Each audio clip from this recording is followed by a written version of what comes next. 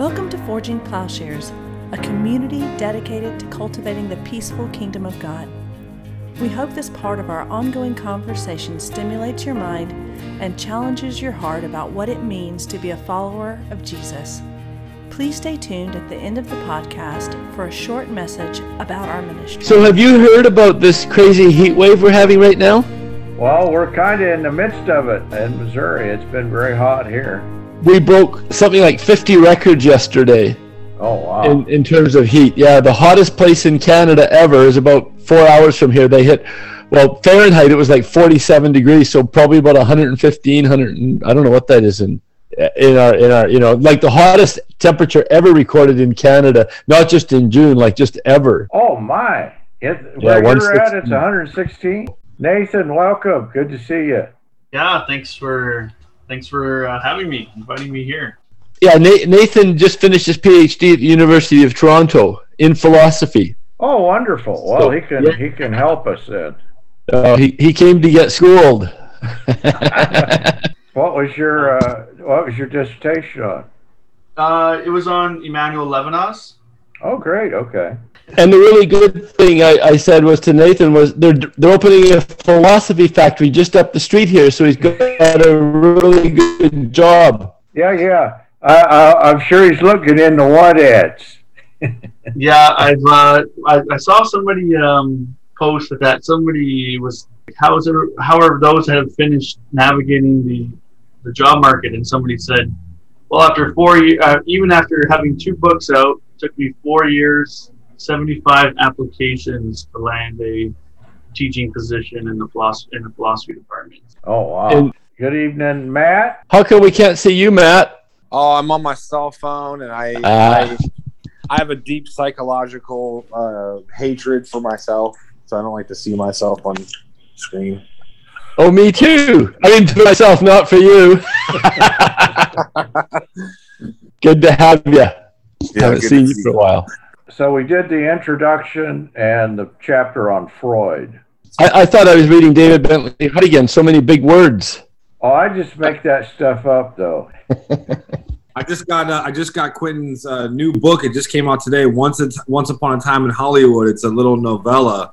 It's not just like a redo of the movie, though. It's like a whole backstory on like how Cliff got the dog and all this stuff, and it's really great so far. In the same like sort of Amazon box, I got Tarantino's Once Upon a Time in Hollywood and Noam Chomsky's new book. It's called On the Precipice. The one will balance out the other. Chomsky will straighten you out from your Quentin Tarantino.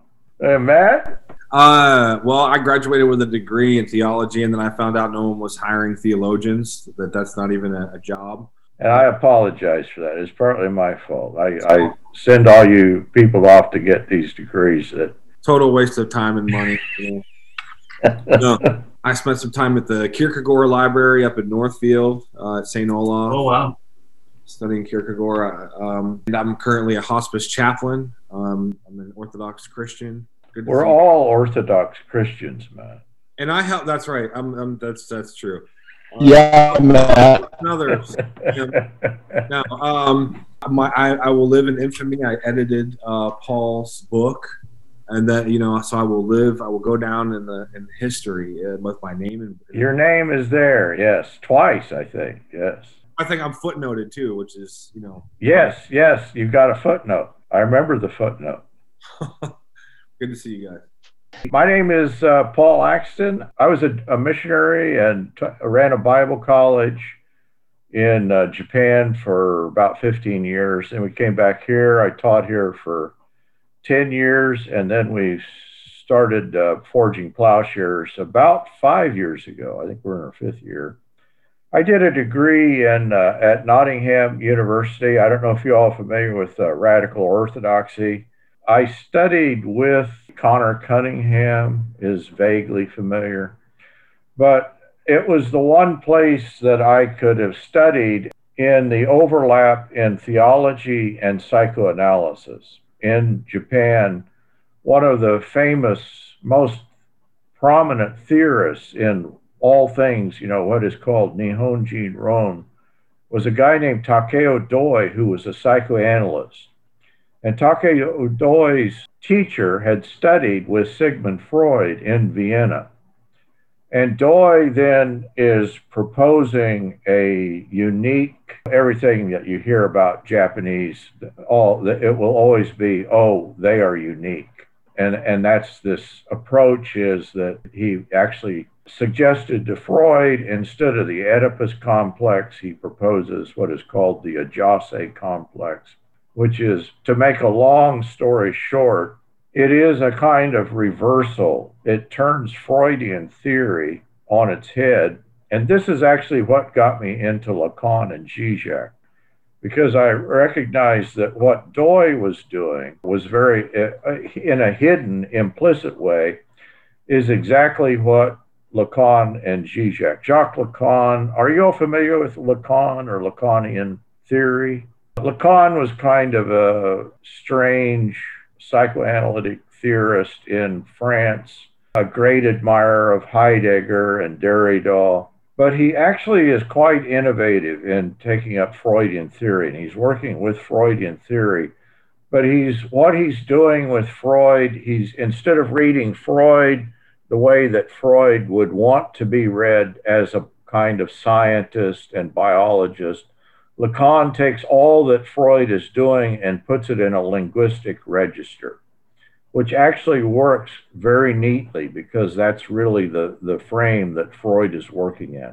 Even Freud's own pointers suggest as much, that he's really working, even though he wants to be a scientist like Darwin, he's really, especially after he writes The Ego and the Id, Beyond the Pleasure Principle, which comes prior to that, but especially The Ego and the Id, he proposes then an alternative understanding of psychoanalysis. And this is the tripartite understanding that we all, I guess, are familiar with: the superego, the ego, and the id. And so what Lacan will do is rename those three registers and build a different theory. But of course, key in it is that what Freud is working with, in the beginning, he imagined that the instincts were only one, that it was mono-instinctual,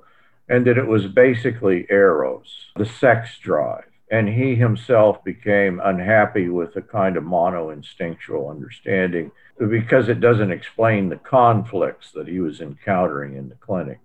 And so I know this all sounds strange, but it is going to tie in, okay? If you can hang with the weirdness of the Freudian stuff a little bit, it actually will begin to make sense in a biblical frame. And so he proposes the death instinct, or the dual instincts. And this then becomes the interpretive key to the latter part of Freud. And that's what Lacan and Zizek are focused on, is this latter half of Freud. The way that this all ties in, what the suggestion here is that actually Freud is functioning as a kind of philosopher, that we're going to read philosophy in a new key, in a different way. This ties into theology because what Lacan and Zizek are doing, they're tying, Zizek calls himself a Pauline materialist. Zizek is his theory, atheism, he means something very specific with that, which I'll explain. Lacan, of course, was raised in a Catholic family. His brother was a Catholic priest. I'm always a little unclear what Lacan's belief system, religious belief system, but I assume he was agnostic or atheistic. But the point is that they're both tying their psychoanalytic theory directly into the Apostle Paul, and particularly the Paul of Romans chapter 7. That Lacan first reads his theory into Romans 7, and Zizek then has been on a journey for many years of reading his entire theory from a kind of Pauline materialist perspective. Zizek would be a kind of atheistic Christian. What he means by that every true Christian is one who gets rid of a particular understanding of God. That is, God as the big other, or God as the the law keeper or the giver of the law, or the kind of oppressive superego understanding of God. I think that every good Christian, in this sense, we all need to pass through a dispelling of that, or a deconstruction of a particular understanding of God. And so I think that's exactly what Paul is doing. I think he is deconstructing one understanding of God and giving us an alternative understanding. But you have to understand who God is not. And so in the book, what I'm doing, I'm using Zizek throughout, mainly in a positive way. That is just kind of deploying him. But by the time we get to the end of the book, we'll begin a critique of Zizek and go beyond Zizek and pose a more orthodox understanding. But in the meanwhile, cleared ourselves of a particular understanding. That's a quick introduction, and what I'll do next is tie this specifically into philosophy. In the introduction, I provide the last thing I do, I provide a little key that I think that will help you with, after I've lived here, you guys that have done dissertation, you live with something long enough and you just think everybody should understand it the way that you do. What I've tried to do there in the introduction is just provide a key of the logic that we're working throughout. And that key then is this tripartite structure. Well, I'm taking this from Lacan and Zizek, but I'm reading it perhaps in a stronger fashion than they are. And that is that I'm suggesting that this structure functions the way that a deception or a lie functions. Zizek is going to talk about a primordial deception. They're both talking about a pure construct. That is, they believe the human subject is this pure construct, a kind of creation ex nihilo, from an atheistic perspective, that here's the way Schelling, that Zizek will do a close reading of Schelling and of Hegel both. But the idea is that how do you get God even from nothing? How do you get the human subject from nothing? And of course, it is through language. It is through the structure of language. And so the ego, or what Lacan will call the imaginary, the word ego, is just a good biblical word. It's ego, I. It is the word that Paul is going to use there in Romans 7 some 20 times. He refers to it in Galatians. And so Paul is going to say, I have been crucified. The ego has been crucified. So for Paul, this is not a reality. Lacan and Zizek are saying the ego then is imaginary. It is a construct. It's a product. It's a byproduct of what is called the mirror stage, when a child looks in the mirror and they see their image. Freud actually does this. This is actually in a footnote in Freud. Lacan says he's never doing anything but reading Freud. And I think he's right, that once you get into Lacanian theory, on its own, it just seems like nonsense. Even Zizek said, I never understood Lacan until Jacques Miller, his son-in-law, Zizek was analyzed by Miller, and Miller then is a much, he's grounding it. But the point is, they were coming together in these seminars, and they were doing a close reading of Freud, so that we're only going to understand Lacan and Zizek with a Freudian background. The picture here in a footnote that Freud talks about, I won't tell you about. I did The Day of Babysitting. I always think this would make a wonderful movie, Freud's Day of Babysitting, in which he witnesses his grandchild begin to learn language, and discovers himself in the mirror, and says, he begins to play the game. Every child, I think, plays it, peekaboo, hide and seek, you see yourself.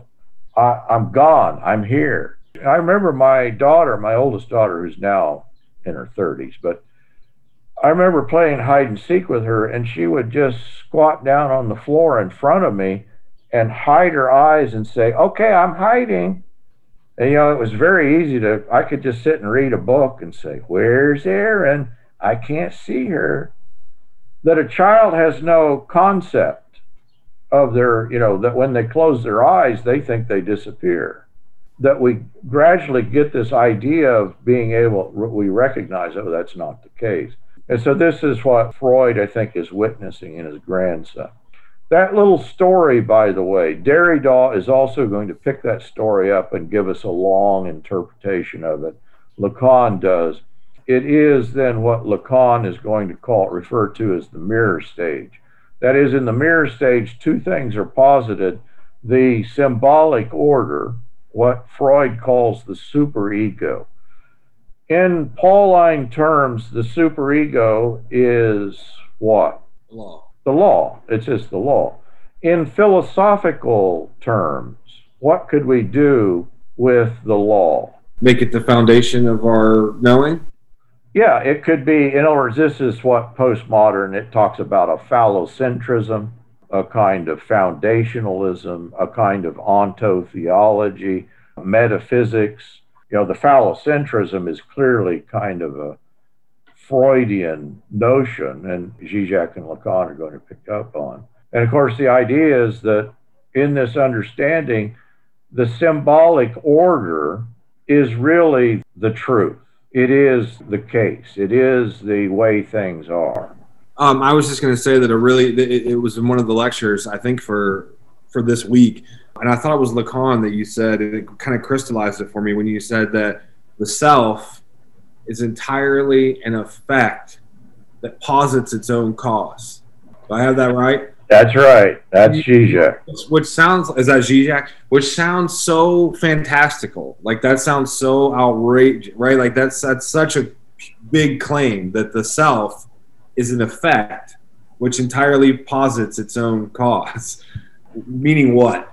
That this thing is a construct, that we imagine that who we are, we project the notion of the ego, we have the understanding of the superego. If you think of it in biblical terms, that Paul posits the law and the I in relationship to the law. So key in all of this, key in what we're going to do with philosophy, but also key in the way that we're going to handle theology, same problem, but also then in terms of our own self-understanding, is the legitimacy of what Paul calls the law, or what is called the symbolic order, or is called the superego, or is called metaphysics.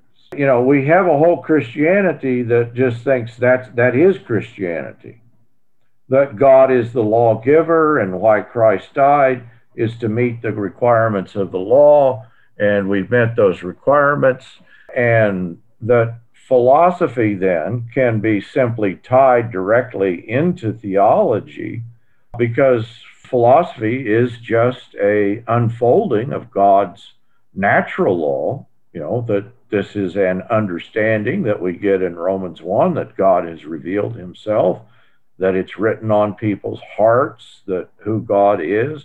And so all that Christianity amounts to in this understanding is a kind of addendum to an already given understanding.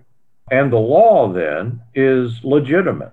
Whether we're talking about the Mosaic law, we're talking about the prohibition in Eden, or whether we're talking about some law written on the heart or some natural law, there's really, in other words, in this reading of the New Testament, you can say who God is, you can say what the human problem is, in conjunction with the notion that the law is legitimate.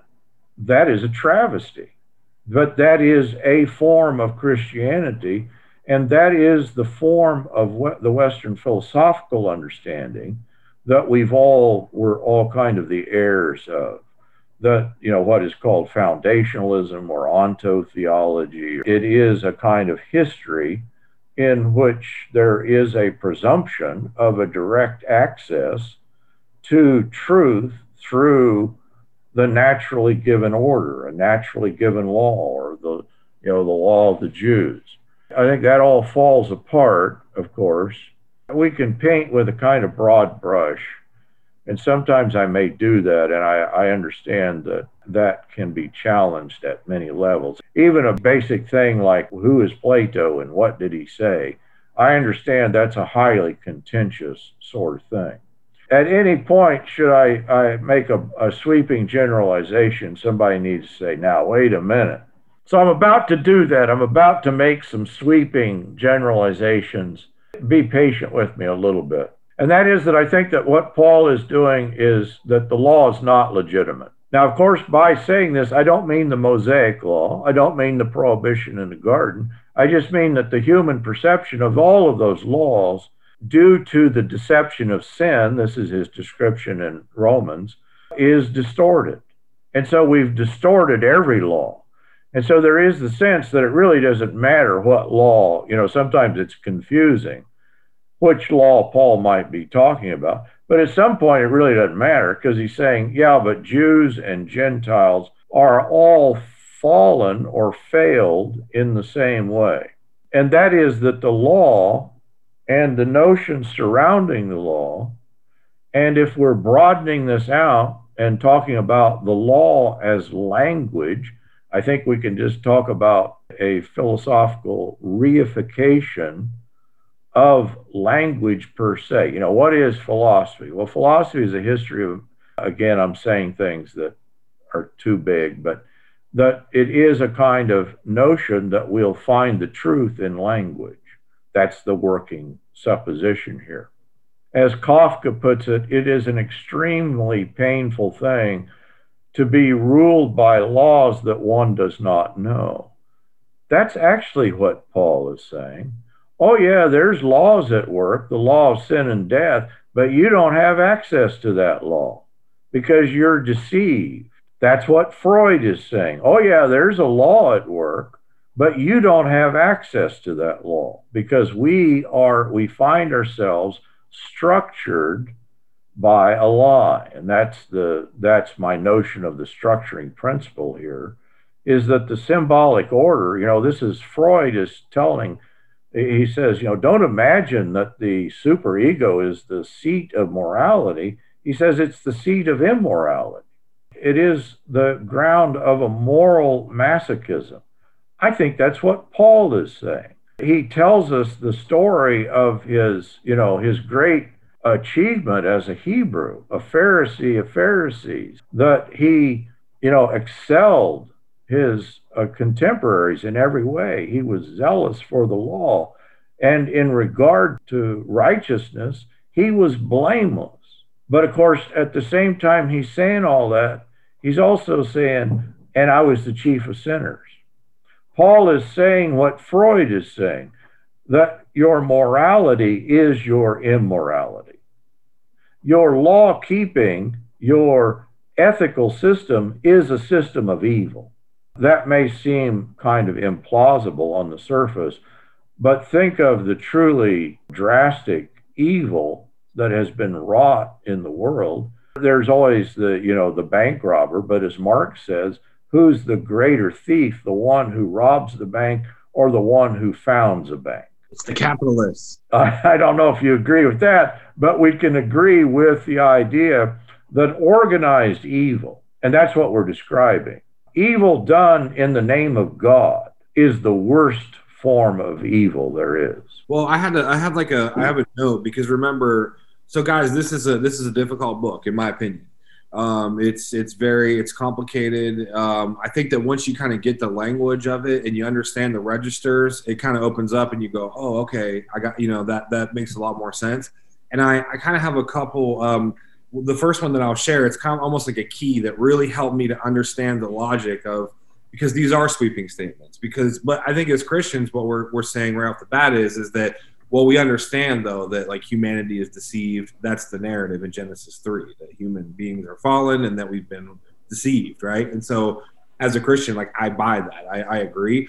And so that's really the crux of what Paul's argument is, like in the introduction, right? So on the page where it's the structure of the book on page 13, I just made a little note. They kind of acted as a nice little key, and Paul, correct me if I'm wrong on this, but because what's at stake is what is the truth, right? Because you're saying there's a logic of the lie. And so what I wrote down, and it helped me to track through it, to remember kind of like how these categories coincide. So I put, the truth is that which is negated.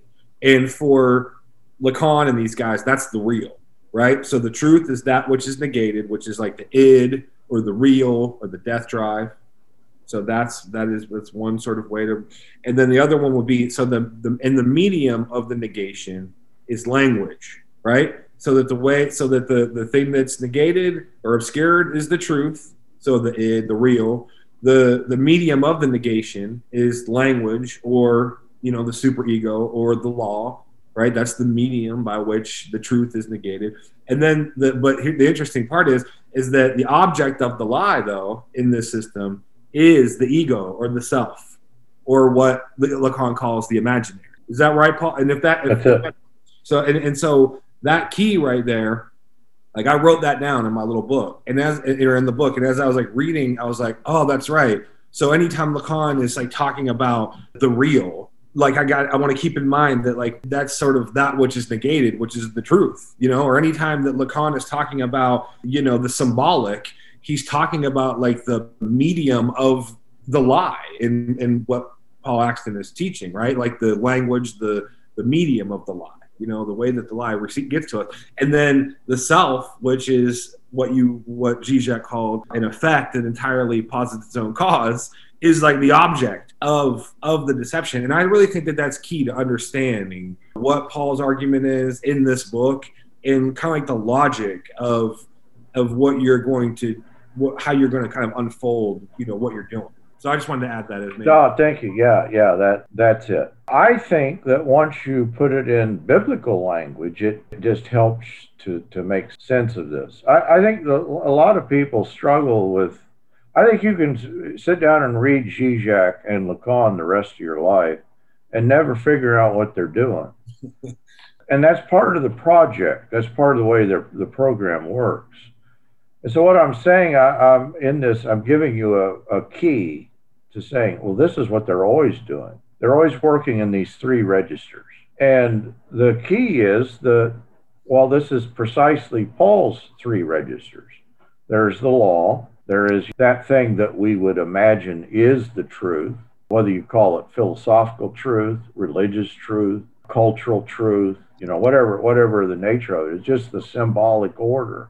The symbolic can just be authority. It's the thing that Jiminy Cricket calls the conscience. And in the Walt Disney version of philosophy or theology, let your conscience be your guide. But I think in the Pauline version, and the understanding, I think, of Freud is no, actually, you don't let your conscience be your guide, because your conscience is a punishing, masochistic, obscene kind of lawgiver. Imagine your conscience if it showed up at a party as a person. It wouldn't be somebody you'd want to hang out with. It is a sadistic sort of entity. And that's the way Freud describes it. And that's the way Paul is describing. But we're not talking truth here. That's the sad thing in Christianity. People think the sadistic conscience is God speaking to them. No, that's evil by definition. That in Lacanian theory, jouissance is this evil desire. Everything arises from this kind of evil desire. That's what Paul's saying in Romans 7. And that is, this is kind of the two forms we'll pick up in philosophy. So yeah, there's the symbolic. Let me give you, and this has to be, I'm painting big again, and Matt will object to this when I say it, and I want the objection at the end. But let me say it, and then we'll get the objection. I think there are three basic philosophical possibilities given this construct. If this construct is the case, there is what Zizek and Lacan are going to call the masculine form of doing thinking, or philosophy, or personality, or the orientation to the law. In philosophical terms, this would be metaphysics. This would be ontology. This would be, describing being. Again, this is more or less the history from Plato into Cartesian philosophy. The big break, of course, in the period is with Kant. And what Lacan is going to say about, Hegel, Hegel is a byproduct of who Kant is. Kant is giving us these antinomies, these opposed things. And of course, that's kind of the history of philosophy. We want to create a harmony. We have these opposed things, these antinomies. And the history of philosophy is saying, okay, how can we harmonize this? And Kant is shifting this up and just describing and saying, well, actually, we can't, because the way that we even understand anything is dependent upon these. But Kant is still then, in a sense, he's still with the moderns. But Hegel comes along and says, yeah, Kant's right, we can't. But it's not because of some incapacity on our part. Hegel is saying, no, that's the way reality is. Reality is built around a gap, around a failure. Again, I'm not telling you the truth here. I'm just telling you philosophy, right? I'm just telling you what these guys are doing. And so the gap is, Hegel will talk about a dialectic, that this dialectic is always, that's the way that we have to tarry with the negative, that it arises out of death and nothingness. I've just done 2 phases in philosophy. Phase 1 is the masculine. That's the history, up till Kant. Phase 2 is the feminine in terms of Lacanian theory. The feminine is that which questions, that which challenges the law. The masculine identifies with the law. The masculine imagines that the law is legitimate, that the law says it all. Think here of Newtonian science. The idea is that we can say it all in science, that it encompasses all of reality. Hegel is going to come along and say, no, we can't, because there's an antinomy and antagonism. All of this, then, we're referring to a orientation of the subject, but I think we're also talking about kinds of philosophy. And the kind of philosophy that we're going to get after Hegel is this, what we're calling postmodern sort of philosophy. So there's masculine, there's feminine, and those are, by the way, the 2 forms of thought that Paul is outlining at the beginning of Romans 7. He talks about the woman whose husband, who's either living or dead, and she consorts with another.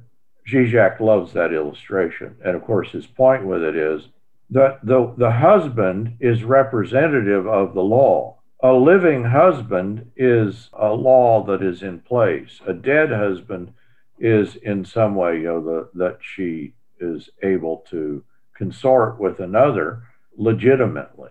The next step is, but you have all died with Christ. You've all been buried with him. And what Paul is actually describing literally is feminine in relationship to Christ.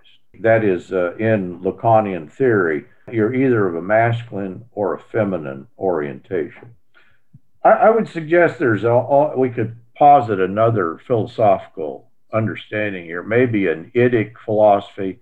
And I think that's kind of what we're doing in this class, but we're not staying there. In other words, that's Freud, that's Lacan.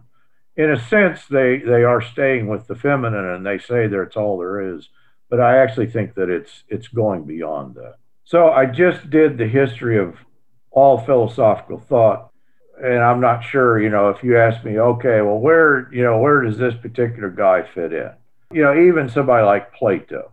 Well, probably you would find people reading Plato in 3 different registers. You have the Platonism that somebody like Nietzsche is challenging, and it is their, kind of a dualism. Then you have the Neoplatonists with Plotinus that are picturing a kind of mystical Platonism, reading Parmenides in particular, and that particular picture of a kind of unachievable absolute, a kind of apophatic philosophy. And then you would have people like Milbank and Catherine Pickstock reading. I think that these are the registers that are always at work, but to say that somebody just falls completely into one of these registers, that may be harder to prove or harder to show. But so this is where I want Matt to jump in and give us a warning. In other words, I don't want to be simplistic in this. and say, like we might with religion. Religions are all demonic, or religions are all good, or in other words, these sweeping statements. I think the idea is, well, no, you actually have to do the philosophical. You have to inhabit a particular philosophical thinker and actually work with them. And so I don't mean a kind of crude picture of that. It is a depiction of the mode in which we're working. Before I wanted to ask, so you have the masculine and the feminine, and you said the third way. I'm presuming that, do you mean Christian? I didn't. Christian, we should put that one in there. What I actually meant was idic, death drive, Nietzsche, nihilism, maybe even the Marquis de Sade. There is a philosophy, at least the recognition in certain philosophical periods or epochs, that I would call idic. And I would actually put Freudian thought there. How Christianity intersects with this, it's going to sidestep the notion of functioning within these three realms. We're going to start with a kind of apocalyptic understanding, an alternative foundation. And we'll bring that in. In other words, that is the conclusion to this book and a conclusion to this course. That Christianity, I believe, is going to say something that we can't get there otherwise. Paul, what did you say? Idic? Yeah, the id, the it, the real. The tripartite self is the ego, the superego, and the id in Freud. Okay. Oh. And in Lacan, it's the imaginary is the ego, the superego is the symbolic language authority, and the id is the real. And by that, he doesn't mean reality. He just means that is the controlling. You've got the opposed pairs of consciousness in the symbolic and the ego, and the unconscious is the thing that is denied. It's the thing that's repressed. But it's the reality in a sense. It's not, I don't mean reality as out there, but it's that force that is unleashed in the human subjectivity. So I think that Paul and I's conversation, what we've talked, I can't remember when you wrote this book, Paul. Was it in 2011 or something, or 13 maybe? Yeah, I think that's when it's published. So we've been having this conversation, of course, for a while, but something that we keep going back and forth on is okay, I like where you're going with this, where you're saying, okay, as subjects, we've been deceived that, there really is such a thing as we sort of believed a lie. And the result of that is death and sin. And my question has always been, okay, and if you read through this book, it's actually really dark. Like the situation that you're describing is profoundly dark. What you're going to describe is that this self derives pleasure from a sort of, what you call jouissance, which is like an excess. As a sort of a former and sometimes current, unfortunately, sinner, I can attest that like the best pleasure is in, the kind of like the most forbidden or whatever you want to call it, right? So in other words, like you're describing this terrible situation that we find ourselves in as sort of like these deceived, subjects that are basically a fiction because we've constructed an identity that's grounded upon literally nothing in your telling of the story. And so what I've always said is okay, but what's the touch point with grace? Where's the inbreaking of the goodness of creation, or the goodness of what it means to be human? Because I'm not sure how we find our way out of this mess. And for Lacan and Zizek, there is no way out. This is all you got. All there is this sort of subject of the lie. It's one of the chapters of the book, I believe. That's like part number one, because what I mean by that is that, well, once you seal yourself off, and I don't think that happens necessarily with what you're doing, Paul, is that you don't want to end up with kind of like two realms of knowledge or something like this, right? Where you have like a Christian knowing, and then you have like this sort of other, because I think that maybe something that you could pull from your hypothesis is to say that, okay, and all of the knowledge that arises then from this self that's grounded in a fiction, grounded in a lie, grounded in language, then what's produced, the only thing that can come from that, right, is something that's sort of, and maybe this is true, right, that it's like sort of lacking in truth, or maybe just plain evil or just plain lies or whatever. And so then you need a sort of a Christian epistemology, or you need a sort of a purely, and maybe you do, right, like an apocalyptic sort of inbreaking of a new knowledge that could separate, right, from anything that philosophy can give us, because that the whole project arises from a lie in your telling. Again, feel free to say, no, that's not what I'm saying. But so I guess the conversation that we're having is that, okay, there's a way to read, that you talk about this. You say, okay, the tendency is to like blame, a Rene Descartes and say, oh, it's all Descartes' fault, or oh, it's all Duns Scotus's fault, or it's all Plato's fault, or whoever, right? There's a scapegoat or whatever. Well, we had a conversation yesterday where we were talking about Nietzsche, and you talked about reading Nietzsche charitably, Christianly. And I like, but Meryl Westphal has written a book that's really great on reading Nietzsche and Marx and Freud, sort of in Christianly. And it's a great book. And I totally agree.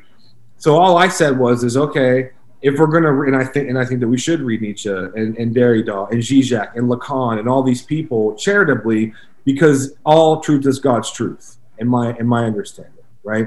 So that there is no ghetto of Christian knowledge that's kind of like sealed off or separate from maybe even the truth of the philosophers have come to, or whatever. So I was just saying, like, well, maybe we should read Plato with the same sort of. It doesn't mean that he's right, just like Nietzsche isn't always right. Like, we profoundly disagree with some parts of Nietzsche and of Zizek, and there's violence there, and there's all these different things, or even Hegel.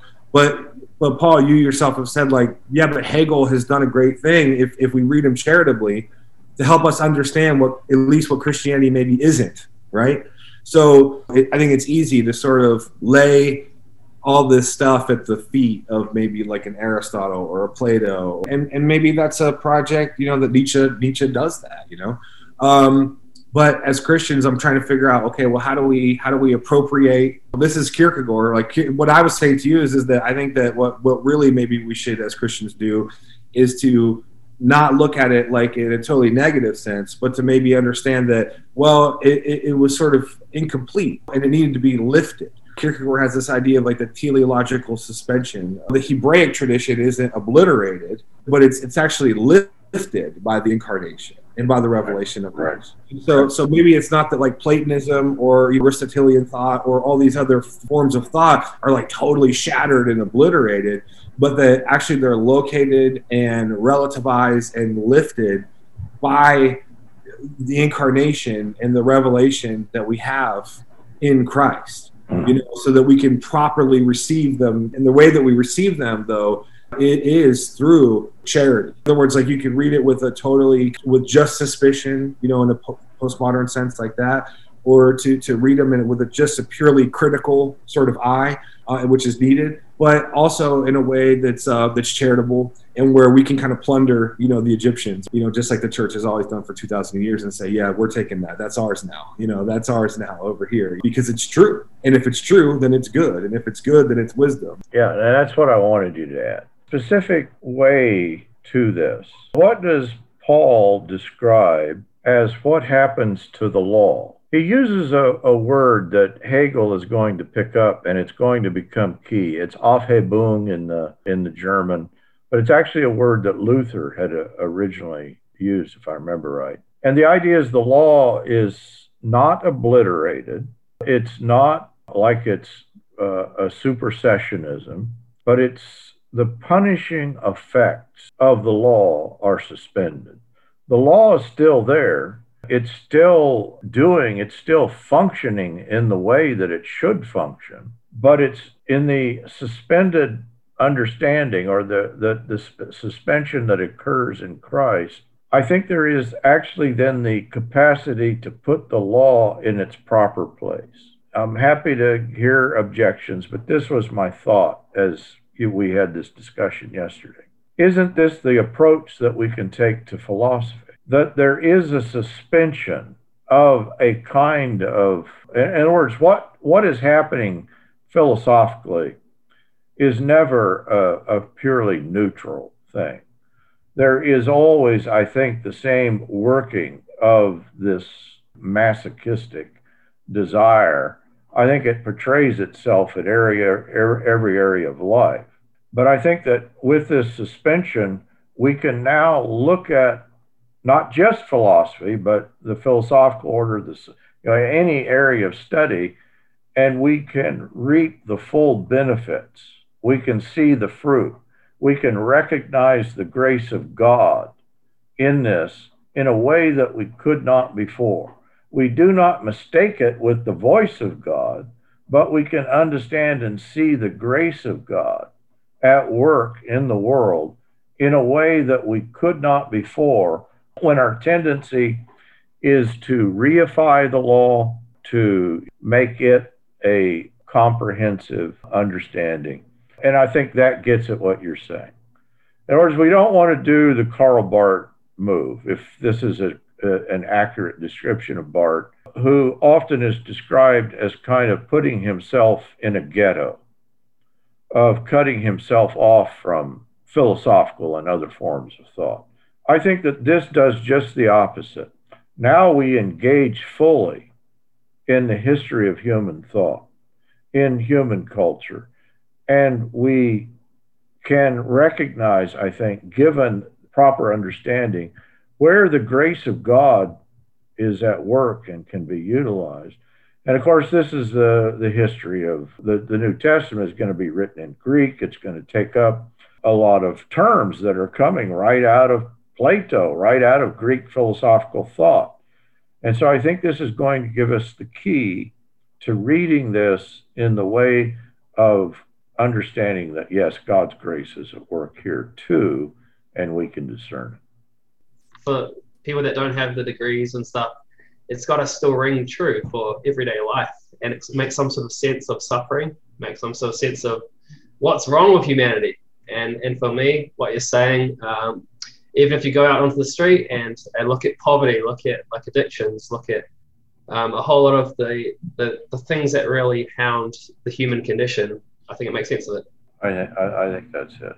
Yeah, Paul, I think that Dan is right, because I think that ultimately what your book is about sickness. You know, you're talking about like the sickness of the human self and how that sickness manifests itself both, you know, individually and then corporately and then all these different thought forms, and that the good news, you know, the end of your book the sickness unto death, exactly.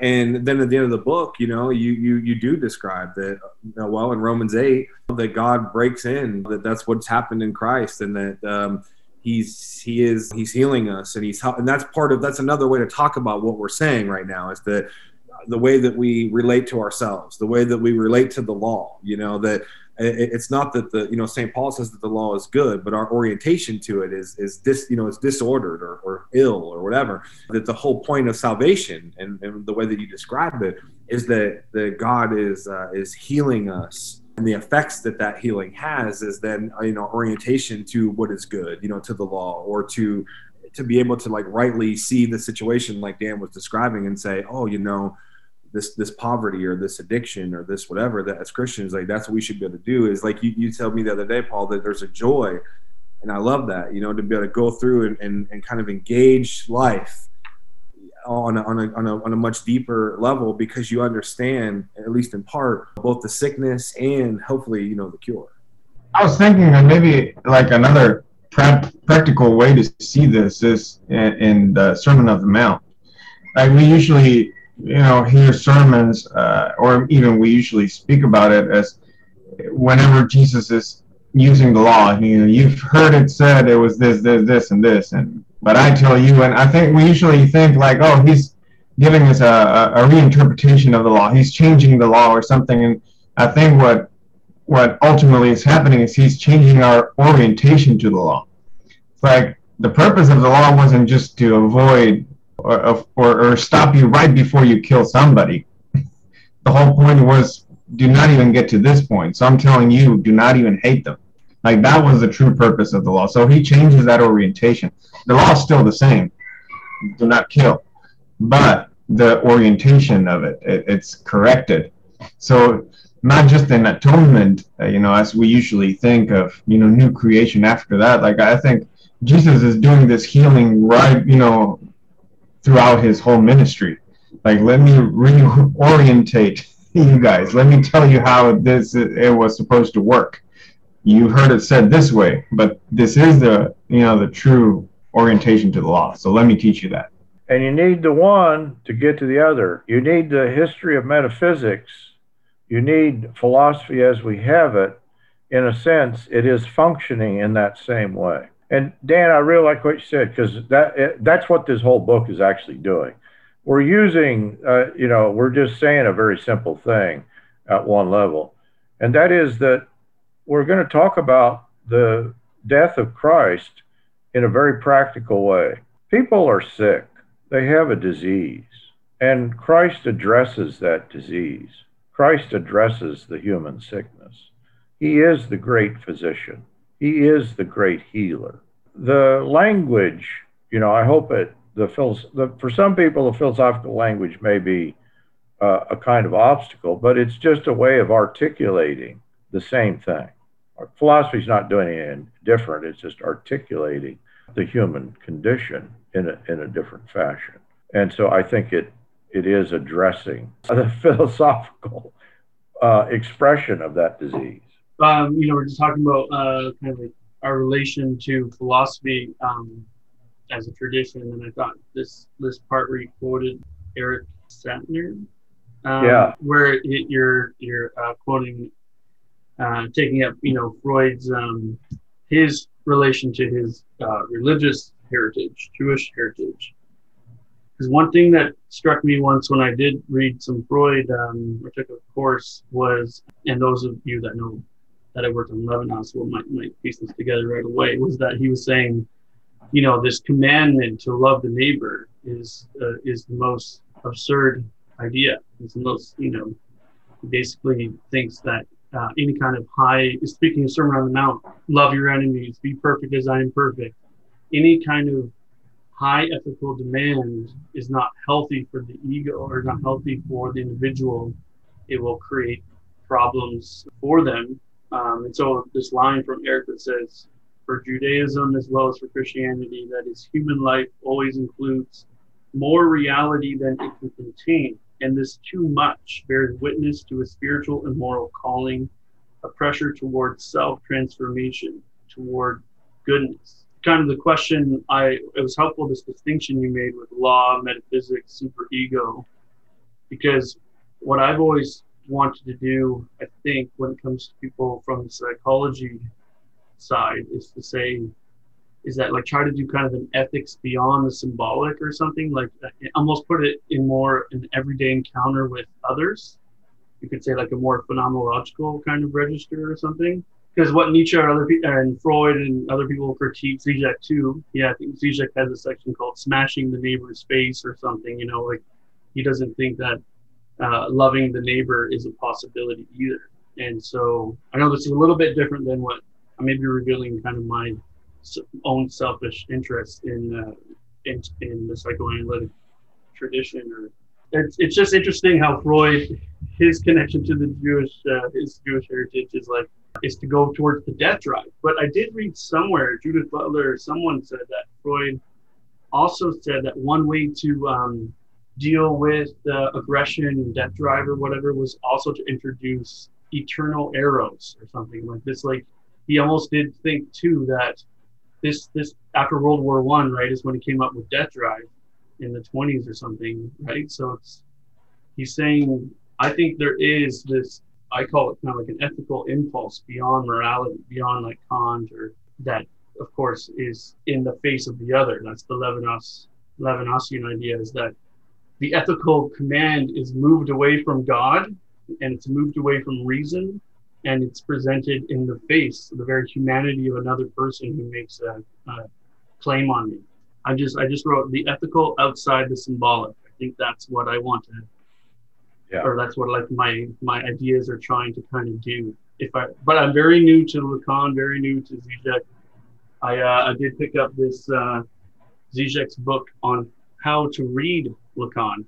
Yeah. I read in the Amazon comments, like, it's a real just 100-page, it's Zizek telling you what Lacan's about. So it might be a good combo. Yeah. I don't know, but anyways, those are my thoughts that I'm interested in philosophical ethics, is kind right. of in Jewish ethics. That's sort of my area. Yeah, that's good. That's good. Yeah, I think that's exactly it. This structure that Zizek is describing, that actually Paul is describing, we haven't gotten to love. It's actually ruled out. In some way, to get to love, to get to true ethics, it is this beyondness. It is this too muchness. It is going to be the undoing of the structure that I've just described. So don't, I'm doing dark stuff here, but don't think that's where we're dwelling. And I'm glad, Matt, I'm glad, Nathan, you guys jumped in, because the light, people complain about the book that you got to go through all this darkness before the light begins to dawn. But yeah, the idea is this is the problem. This is the sickness. And once we got the sickness, then we can understand the cure. Not to reduce Christianity to simply a cure of the sickness. It's a realm beyond. It is a dwelling in this too muchness. It is a dwelling in beyond the good and evil, and not in the Nietzschean sense, but in the notion of some symbolic order of good and evil for us. It's I would just say this was very good so far. Really enjoying it. I'm excited to see it all unfold and to learn more. Good deal. It's so good to meet everybody. Thanks, guys. Yeah. Okay. No, that's excellent. Thank you very much. Okay. Good night. Yes. Good seeing you guys. See you guys. See you later. Nice to see you, Matt. Like, actually see you. Take care. Bye-bye. Forging Plowshares is a community dedicated to cultivating the peaceful kingdom by providing in-depth, transformative biblical and theological education and discipleship. If you have found this podcast valuable, please remember to share on social media.